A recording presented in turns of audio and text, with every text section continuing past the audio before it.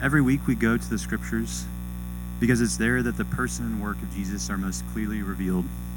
So our sermon this week will be from Matthew chapter 3, verses 1 through 12.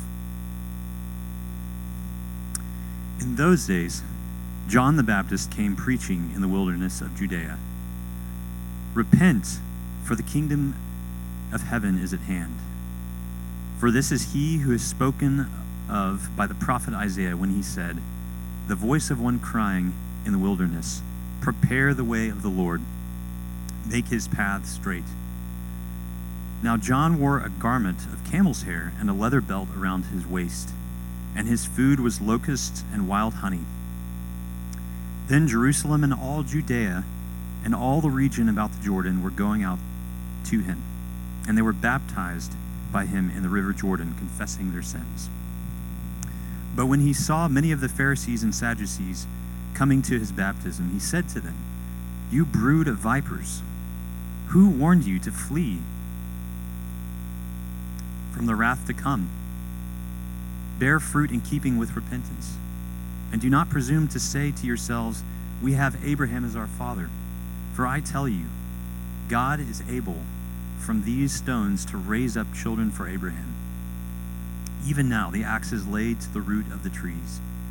Every tree, therefore, that does not bear good fruit is cut down and thrown into the fire. I baptize you with water for repentance, but he who is coming after me is mightier than I, whose sandals I am not worthy to carry. He will baptize you with the Holy Spirit and fire.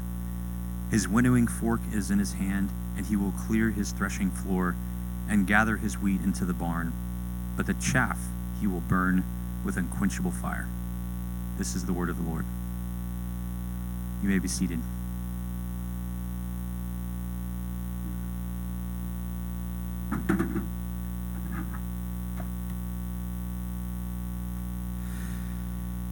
Good morning.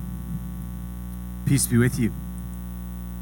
If I have not met you yet, my name is Paul Ramsey. I am one of the pastors here at Sojourn. It's a joy to be with you this morning. An honor to be preaching from God's Word this morning. I hope you had a wonderful Christmas week this past week. It was great to see many of you here on Thursday for Christmas Eve. A lot of you got to join us online for the live stream. It was a wonderful Advent season this year, a much needed week and season of rest in the middle of a crazy, at the end, Lord willing, of a crazy year. After celebrating the arrival of Jesus on Thursday, on Christmas Eve, I have the honor this morning of moving us into a series that will carry us, I believe, through Easter, which will be on April 4th this year. Today and in the coming weeks, we're going to be taking something of a deep dive into a part of the ministry of Jesus that's recounted for us in Matthew chapters 3 through 7. Over the next couple of weeks, we'll be in Matthew in chapters 3 and 4, which kind of introduce the Sermon on the Mount, which is this beautiful teaching of Jesus that extends from Matthew 5 through Matthew 7, which we'll be spending a number of weeks in, leading up to Easter. This morning, as you heard Nate just read for us, we're at the beginning of Matthew chapter 3, and we jump from the arrival and birth of Jesus, which Matthew records in chapters 1 and 2. We jump 30 years ahead into the beginning of chapter 3. Here we're introduced to a man named John, a prophet who shows up in the wilderness announcing the nearness of what he calls the kingdom of heaven, in order to prepare the way for the ministry of Jesus, to prepare God's people for the arrival of their Savior. We all come across situations in our lives where we face crises, problems that we face. Sometimes these crises are small, sometimes they're big, sometimes they're personal, sometimes they're communal, sometimes they're relatively easy to resolve, sometimes they are quite difficult to resolve. But in nearly every case, the way to resolve crises follows a relatively clear and similar path. Step 1, you define the problem. Step 2, you brainstorm solutions. Step 3, you choose the correct solution. And step 4, you then implement, having chosen, which is sometimes a very difficult part of the process, you implement the correct solution. John, in this story from the Bible, John fills a very important part in the problem definition and resolution that God's people, that all humanity, that all creation faces. It's only one step in the problem-solving process, but it is a critical one. Matthew begins in verse 1 of chapter 3 with the phrase, "in those days." In those days, he writes, John the Baptist came preaching in the wilderness of Judea. Let me take just a moment and explain for us what was going on in those days. As I said just a moment ago, Matthew has jumped 30 or so years ahead of where Jesus' birth was and the events in chapters 1 and 2.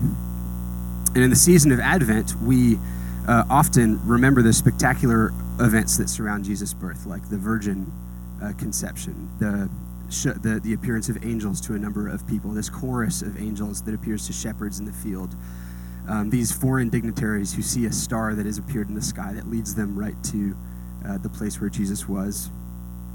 But it's important to notice that while it's good to remember those things, for most of the world at this time, Jesus' arrival was quiet and quite unnoticed. For all but a relatively few select people that we're told about in the Gospels, the 4 books of the Bible that tell the story of Jesus' life, for all but a few, life was going on as normal. The last prophet that God's people had heard from was Malachi, who preached in the 5th century BC, who had left them, God's people, with the anticipation of this coming Messiah who would bring with him judgment along with healing. And after that, there was silence from the prophets. The Jews were waiting for this promised Messiah to come, to bring about these glorious promises that God had made to Israel. And in the meantime, they had gotten along with their lives. And while there was silence from the prophets, there was a lot going on in the ancient world. Politically, the Jews were divided. Israel, the Jewish people, had been scattered in the 6th and 7th centuries BC by the invasion of the Babylonians.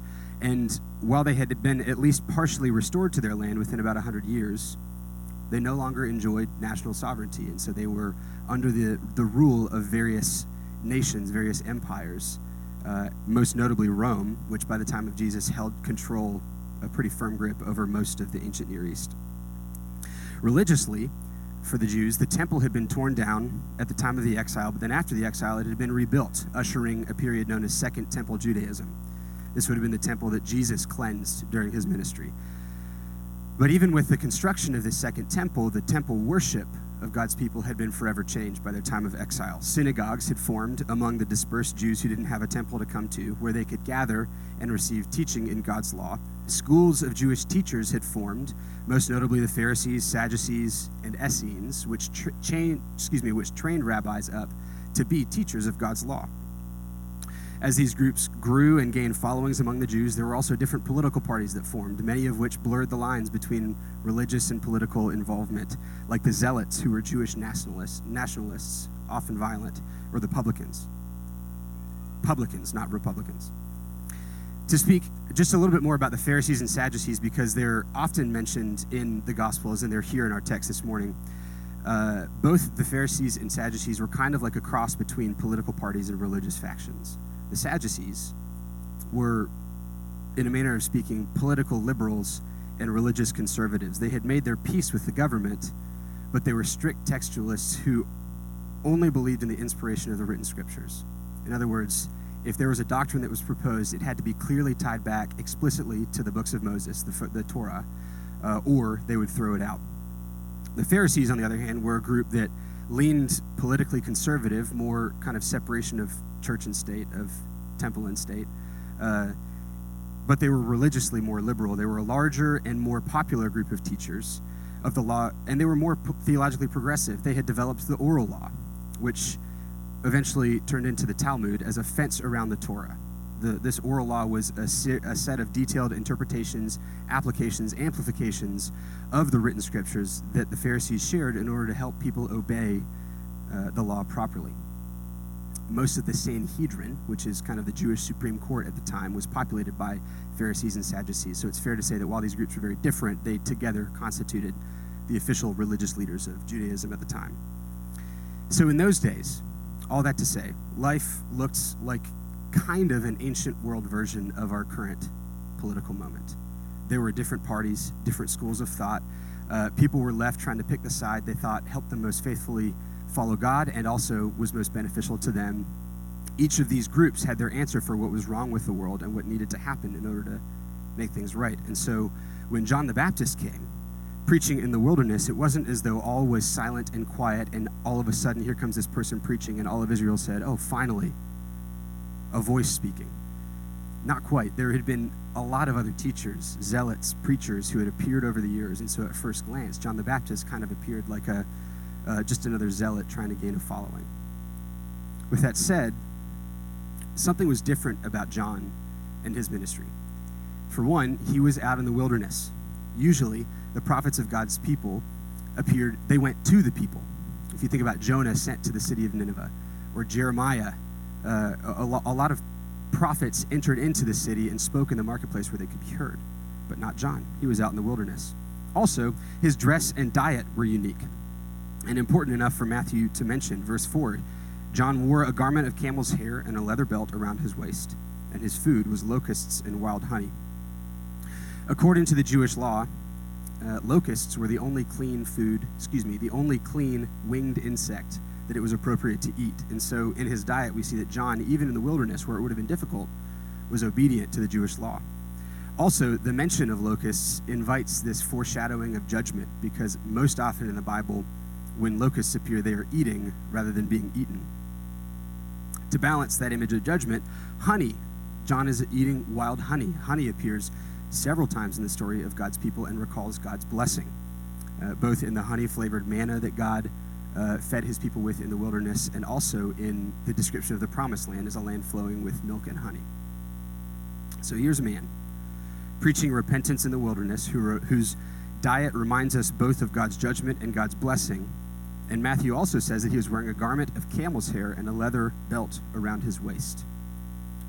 Immediately upon reading this detail, most, if not all, of Matthew's Jewish readers — Matthew wrote his gospel in particular to Jews — most of their minds would have gone to a particular place. Elijah the prophet is a huge figure in the Old Testament, a huge figure in Judaism. In one of the most prominent stories in Elijah's ministry about him speaking judgment over a wicked king, and the king sending troops to come take him, and Elijah calling down fire to consume the troops. It's an epic scene told in 2 Kings chapter 1. Here's how Elijah's appearance is described. Listen, it says, 2 Kings 1:8 says, he wore a garment of hair with a belt of leather around his waist. So John's description, and by the way, I meant to mention this at the first, John the Baptist, the Apostle John, who wrote the book of John and the letters of John, those are two different Johns. I was probably a Christian for 5 years before I knew that. So John the Baptist, Matthew's description of John the Baptist, is unmistakably quoting from Kings to show this is Elijah. Here's what's happening. Here's a people that hadn't heard from God for hundreds of years, like I mentioned. And Malachi had foretold that before the Messiah comes to heal and to judge, God would send Elijah to prepare the way. If you're looking at your Bible right now, you can flip back just 2 or 3 pages, and you can see in the last paragraph of the Old Testament, Malachi chapter 4, this is what they were waiting for. They were waiting for Elijah to come and prepare the way for this coming Messiah. And here, just after that in our Bibles, the beginning of the Gospel of Matthew, here comes John, this Elijah figure, preaching in the wilderness where Elijah's ministry took place. A message of repentance and preparation for the one who is to come. Jesus later on explicitly testifies to this when he says about John the Baptist, all the prophets of the law prophesied until John, and if you're willing to accept it, Jesus says, he is Elijah who is to come. It's from Matthew 11. And so that's the scene we're stepping into here in Matthew chapter 3. God's people were waiting for the coming Messiah, and while they were waiting, things had gotten loud. Things had gotten loud in the world around them. There were all kinds of voices speaking to them, proposing solutions, claiming authority, power, and their allegiance.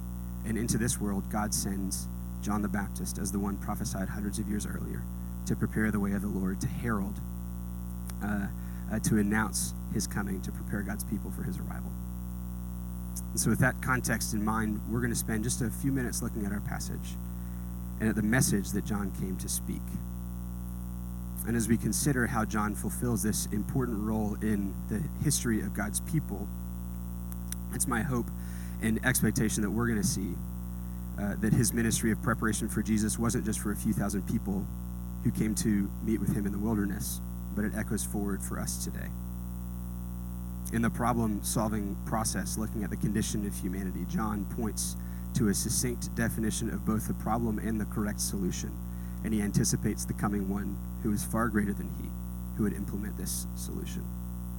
Let's look for a moment at what John says in his announcement. Verses 1 and 2. In those days, John the Baptist came preaching in the wilderness of Judea, "Repent, for the kingdom of heaven is at hand."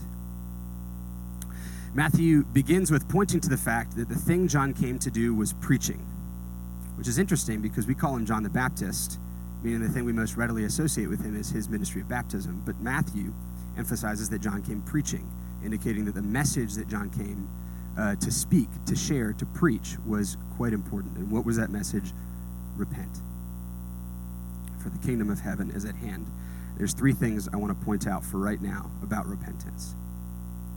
First, repentance is a very practical word. It's not merely a feeling of sorrow or wallowing in a sense of self-pity or shame. In Hebrew, which John the Baptist and the Jews at this time would have been very familiar with, the word repent is a word that means a complete change, not just in your thoughts, but also in your way of life. You're headed in one direction, and you need to go around 180 degrees in the exact opposite direction. All of life shifts. Over the course of my adult life, I've had a few friends of mine describe their professional experiences with going through business acquisitions, which usually look like bigger businesses acquiring smaller businesses. And if you'd forgive me of my ignorance, business people, as I understand it currently, there's a variety of strategies of going about acquiring another business. Sometimes the bigger business simply purchases the other business and then does very little, just leaves it to operate as it was. It's just a transfer of ownership. Sometimes the customers don't even find out until much later that an acquisition has happened. Other times, the business that acquires a smaller business wrecks shop, so to speak, unseating those who've been running the business, shifting employees into totally different roles, changing the overall direction of the company, and so on. So in the one model of acquisition, the employees tip their hats to the new owner and then keep on keeping on with how things were going before. In the other, the day-to-day operations change so much that it's like working for a completely new and different company, because you are. While this analogy isn't perfect by any means, what John is basically saying is that this acquisition has happened, and we're not exactly sure what it means, but I can tell you that everything will change. In order to prepare yourself, you need to not just stop doing what you were doing, but you need to renounce the old way of doing things and clean your schedule for the new boss who's about to show up. John's sense of the word repentance isn't general and vague, but it's specific and active. He says, repent, for the kingdom of heaven is at hand. For John, as well as for Jesus and really the rest of the Bible, there's only two kingdoms. There's many empires of the world, but there are only two kingdoms. There's the kingdom of heaven, or the kingdom of God. Matthew uses the phrase, he's the only of the Gospels to use the phrase kingdom of heaven, and it's likely out of Jewish reverence to avoid saying the name of God. So the kingdom of heaven, kingdom of God, same thing. There's the kingdom of heaven and the kingdom of this world. The kingdom of God, the kingdom of the enemy. The kingdom of light, the kingdom of darkness. And there's coming a day, John tells us here in verses 10 through 12, when the sifting and sorting between these two kingdoms, will happen, at which point the kingdom of heaven will prevail. The world in which they lived at this time was full of voices telling them what would fix the problem that they were facing. The Sadducees were telling them that they just needed to read the scriptures right. The Pharisees were telling them they just needed to heed the advice of helpful teachers who were giving them special instructions for how to obey God's law better. The Zealots were telling them to wait for the right opportunity to overthrow Rome. The list goes on. The solution is here, they're all saying. It's with us. We just need to get it right. But John, this prophet of God, points to the real problem, the problem of sin, and the coming consequence of God's judgment on account of that, and he gives the real solution. There is one coming, verse 11, who will baptize you with the Holy Spirit and fire. There is nothing you can do, nothing you have done that will solve the problems you're facing, because first, the problem of sin must be dealt with once and for all. And there is one who's coming finally to deal with it. All you can do right now is prepare for his coming through repentance, confessing your sins, being baptized in the water in preparation for this one who would secure your forgiveness. And that's the second thing that I want to say about repentance, is that repentance involves confession of sins, as we see in verse 6. Rather than simply calling people to repent and then leaving them to figure out what that means, the ministry of John the Baptist actually invites people to walk a particular road of repentance. We read in verse 6, and they were baptized by him in the river Jordan, confessing their sins. Baptism for John, through repentance, was connected to and intended towards the forgiveness of sins. Here in Matthew, this connection is less clear, but in both Gospels of Mark and Luke, John's message is referred to by those writers as proclaiming a baptism of repentance for the forgiveness of sins. Now, this is, of course, not to say that John's water baptism was itself the instrument that washed people clean of their sins, but it is to say that God, through John, is presenting a material, bodily way of walking physically towards God's promised forgiveness, a visible sign of repentance to which one could be confident that God would respond with the grace of forgiveness.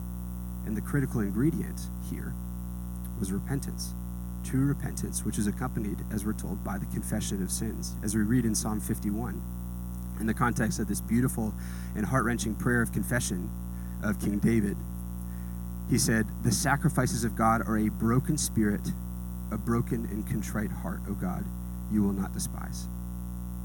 Or as the Apostle John, different John, writes later in the New Testament in one of his letters, "If we confess our sins, God is faithful and just to forgive us our sins and to cleanse us from all unrighteousness."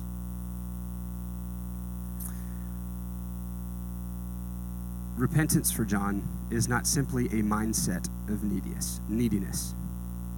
While it certainly starts there, it also includes the specific outward confession and renouncing of sins and the pursuit of a new way of living. In other words, repentance doesn't happen without confession. As one commentator put it succinctly, when people really repent, they say so. And this is difficult. This is very difficult. I was going to say that asking my 4-year-old daughter to admit something wrong that she's done out loud is like pulling teeth, and that's true. But get a few grown Christian men or women in a room, and you will find that the same is true. I've been in seasons with Christian brothers where it's taken us, myself included, unfortunately, months, sometimes years, to build up the courage to share the deep, painful confession that we've been thinking about since the very first time confession of sin was brought up. But one thing that I've learned, true confession is always difficult on the front end, but always wonderfully freeing on the back end. I have never regretted a single time I've confessed a sin, but it is hard.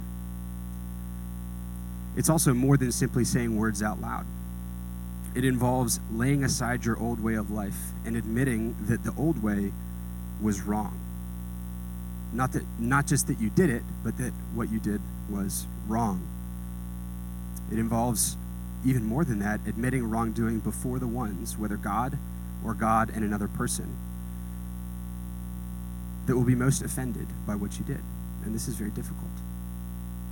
But John acknowledges this. His very location suggests this. The third thing I want to say about repentance is this. Think about where John is. Verse 1. He came preaching in the wilderness of Judea.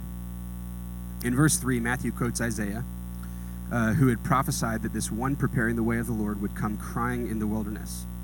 Verse 5, we see that Jerusalem and all Judea and the region about the Jordan were going out to him in the wilderness.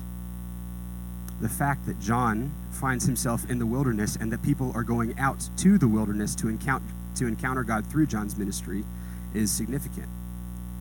It's right in line with the biblical theme that renewal begins in the wilderness. Listen to these words from Ezekiel chapter 20. Ezekiel said this, "And I will bring you into the wilderness of the peoples, and there I will enter into judgment with you face to face. As I entered into judgment with your fathers in the wilderness of the land of Egypt, so I will enter into judgment with you, declares the Lord God. I will make you pass under the rod, and I will bring you into the bond of the covenant. I will purge out the rebels from among you and those who transgress against me. I will bring them out of the land where they sojourn, but they shall not enter the land of Israel. Then you will know that I am the Lord. So you hear what God says to his people through Ezekiel. God will bring his people into the wilderness, enter into judgment with them, bringing the children of Israel to the same place as their fathers, which is nearly verbatim what Malachi says in chapter 4 about the coming ministry of the Messiah. And through this judgment, God will bring his people into the bond of the covenant and purge out the rebels. You hear the same themes coming through here from the wilderness. Just one more brief. Listen to the words from Hosea chapter 2, another prophet. God says, "Therefore, behold, I will allure her and bring her into the wilderness and speak tenderly to her, and I will betroth you to me forever. I will betroth you to me in righteousness and in justice, in steadfast love and mercy. And I will have mercy on no mercy. And I will say to not my people, you are my people, and he shall say, you are my God." And that also starts with God bringing his people out into the wilderness. So John's ministry is clearly connected to this theme of renewal in the wilderness, and his invitation is to join him in the wilderness. But it wasn't simply a call to come and live in the wilderness for wilderness' sake.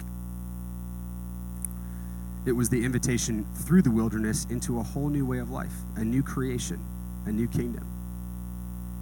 In the creation account from the early chapters of Genesis, with the world, the early verses of Genesis, with the world covered in water, God brought land for his people out of the water. In the days of Noah, in the story of the Exodus, in the days of Joshua, God repeatedly leads his people through water into a new land as a picture of new creation. And here, new creation after new creation has happened. John the Baptist is inviting people once again into the wilderness to be baptized through water into a new kingdom that has drawn near.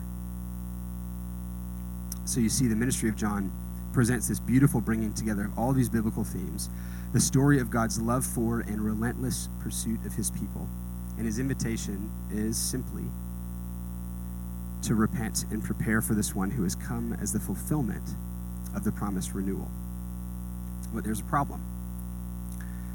While this solution is simple, the implementation is remarkably difficult because we don't like the wilderness. We don't want to go there. There's a sense in which John's call to repentance would not have been new to God's people. It wouldn't have been an earth-shattering call. This isn't some new system that John came teaching. This was wayward Israel being called once again to return to the way of the Lord that they had learned from Moses. The problem is that while the Jews had heard this for generation after generation, there was something lacking in their practice of repentance. This is evident from John's run-in with the Pharisees and Sadducees. Look with me at verses 7 through 9 of Matthew 3. It says this: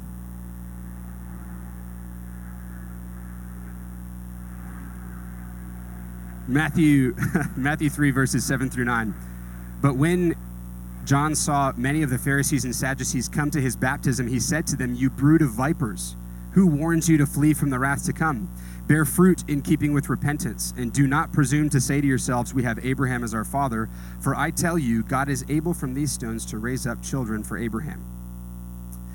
See, here were these men, these religious leaders coming out to John for baptism.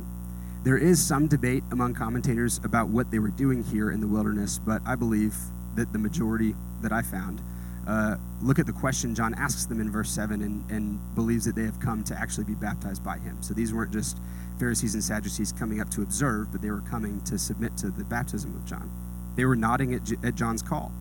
Repent, yes, let's repent. Be baptized, yes, we'll be baptized. Confess sins, yes, let's confess sins. And John has a big problem with this. These were teachers of God's law, the leaders of the Jews, and evidently they had lost sight of what it meant to truly repent. You see, true repentance bears a certain kind of fruit. And John, when he looks at these leaders, doesn't see this fruit. Verse 8, bear fruit, he says, in keeping with repentance. Several commentators point out here that the significance of the fact that the fruit is singular here. John is not telling the people to pile up good works as good pieces of fruit that would count in their favor. While good works will certainly follow, as we see John saying. I believe what he's getting at here is the heart level, the posture of repentance. You see, when he looks at the Pharisees, when he looks at the Sadducees, rather than seeing the broken and contrite spirit of Psalm 51, John sees presumption. Verse 9, do not presume to say to yourselves, we have Abraham as our father, for I tell you, God is able from these stones to raise up children for Abraham. As Eugene Peterson paraphrases it, descendants of Abraham are a dime a dozen. What counts is your life. Now, John is not denying the importance of the line of Abraham. What he is denying is that they are somehow immune from God's outrage at the abuse of privilege on account of this lineage. As we see elsewhere, the religious leaders of God's people, these Pharisees and Sadducees, had been twisting rituals commanded by God, as well as rites that they had come up with themselves, into these perfunctory performances, rather than true appeals to God for forgiveness. They had slipped from contrition and true repentance into presumption. We were born into the line of Abraham. Case closed, they were saying. God will have mercy on us. They had been teaching this farce to God's people. As one rabbi is recorded to have written, in the hereafter, Abraham will sit at the entrance to Gehenna, which is the place of judgment, and permit no circumcised Israelite to descend therein. And here's the thing. John's rebuke, I believe, to this message, to this belief, to this practice, actually cuts to the heart of every human being. In fact, in Luke's account of this moment, Luke records this same rebuke, you brood of vipers, who warned you to flee from the wrath to come. He records that almost verbatim, except that in Luke's account, John is saying this to the crowds in general. You see, just as the Pharisees and Sadducees had been presumptive of God's grace, so too had the rest of the Jews followed and demonstrated this very same thing, generation after generation. And as we read on in the New Testament, decades later, the Apostle Paul is still dealing with the same problem when he addresses the Roman Christians and corrects them for presuming on God's grace, asking, should we sin more so that grace may abound? And Paul has to correct them, saying, by no means. Do not presume that God's grace works the way that you think it does. And we see this even today. God's grace in forgiving wayward sinners is glorious and extravagant. That is true. With that said, it's not meant to enable the sin of God's people, but to draw God's people out of it.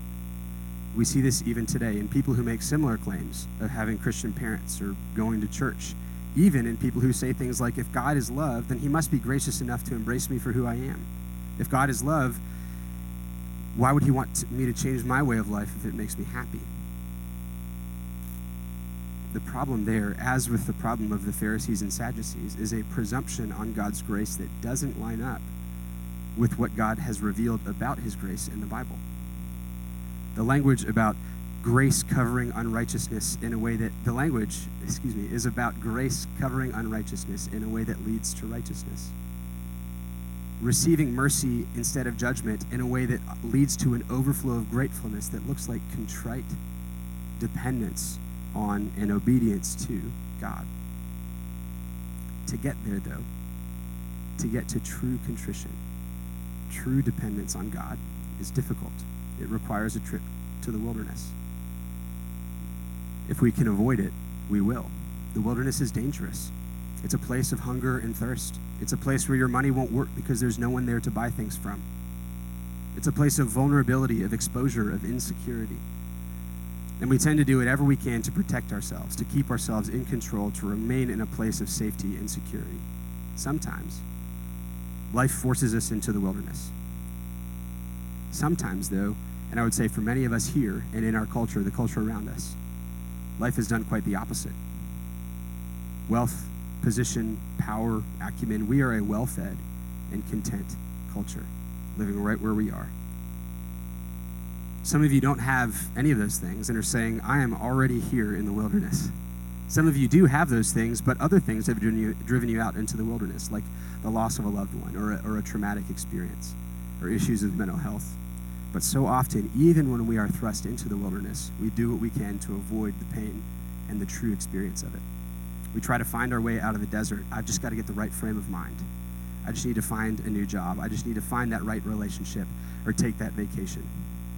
Here, John the Baptist is literally in the wilderness, and people including the religious leaders, have come out to the wilderness, to the place that is meant to thoroughly strip them of anything that they might depend upon in themselves or in the world around them, so that they can be prepared to truly encounter the only one who can deliver them from the problem of sin, and they are avoiding precisely this. Nod your head in repentance. Oh yeah, I'm in a wilderness season right now. Man, I'm so grateful for the grace of God. Without truly coming to a place of abandonment, of surrender, of repentance. This is the temptation that the Pharisees and Sadducees had given themselves over to. And it's the temptation of our own hearts. It's easy to admit aloud that you need help. But coming to a place where that is the posture of your heart, a felt and known need for God's deliverance, that's hard. I've read this quote in a sermon before, but it's a good one. In the book, A Long Obedience in the Same Direction, Eugene Peterson writes this. He says, "A person has to be thoroughly disgusted with the way things are to find the motivation to set out on the Christian way. As long as we think the next election might eliminate crime and establish justice, or another scientific breakthrough might save the environment, or another pay raise might push us over the edge of anxiety into a life of tranquility, we are not likely to risk the arduous uncertainties of the life of faith. A person has to get fed up with the ways of the world before she acquires an appetite for the world of grace." The life of faith comes with arduous uncertainties, and it's not the obvious choice of our minds or our hearts. It's only in the wilderness, feeling the desolation of the human experience, the hopelessness of the human endeavor to fix it, that we will be ready to receive the one who is to come and deliver us from it. And so how do we do it? How do we engage in the wilderness? How do we allow ourselves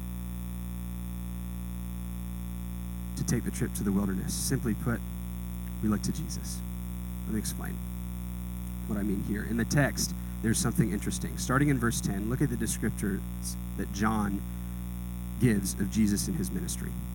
The axe is laid to the root of the trees, and every tree that doesn't bear good fruit is cut down and thrown into the fire. His winnowing fork is in his hand. He will clear the threshing floor, gathering his wheat in the barn, but burning the chaff with unquenchable fire. These are strong terms of judgment that Jesus will come to bring. The thing is, it's hard to find these descriptors in how Jesus arrived at first. It's because in Jesus' first coming, he came to embody the grace of God before the coming judgment. The wrath of God is coming, John says. Jesus says the same thing. He picks this up and says, in several places, the wrath of God is coming. As one commentator put it, God's wrath does not reflect the emotion of anger, but that part of his holiness, God's wrath does not reflect the emotion of anger, but that part of his holiness that actively repudiates that which is unholy in his creatures. In other words, in his holiness, God's wrath is inevitable.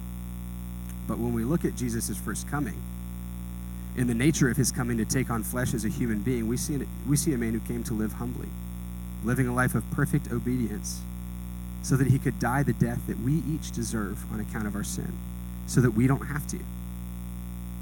When Jesus died, the old creation died with him. And when he was raised to newness of life, he ushered in the new creation, this new kingdom, inviting us to enter not through our good works, but through repentance and faith in his good works, the chief of which is his death for our sake.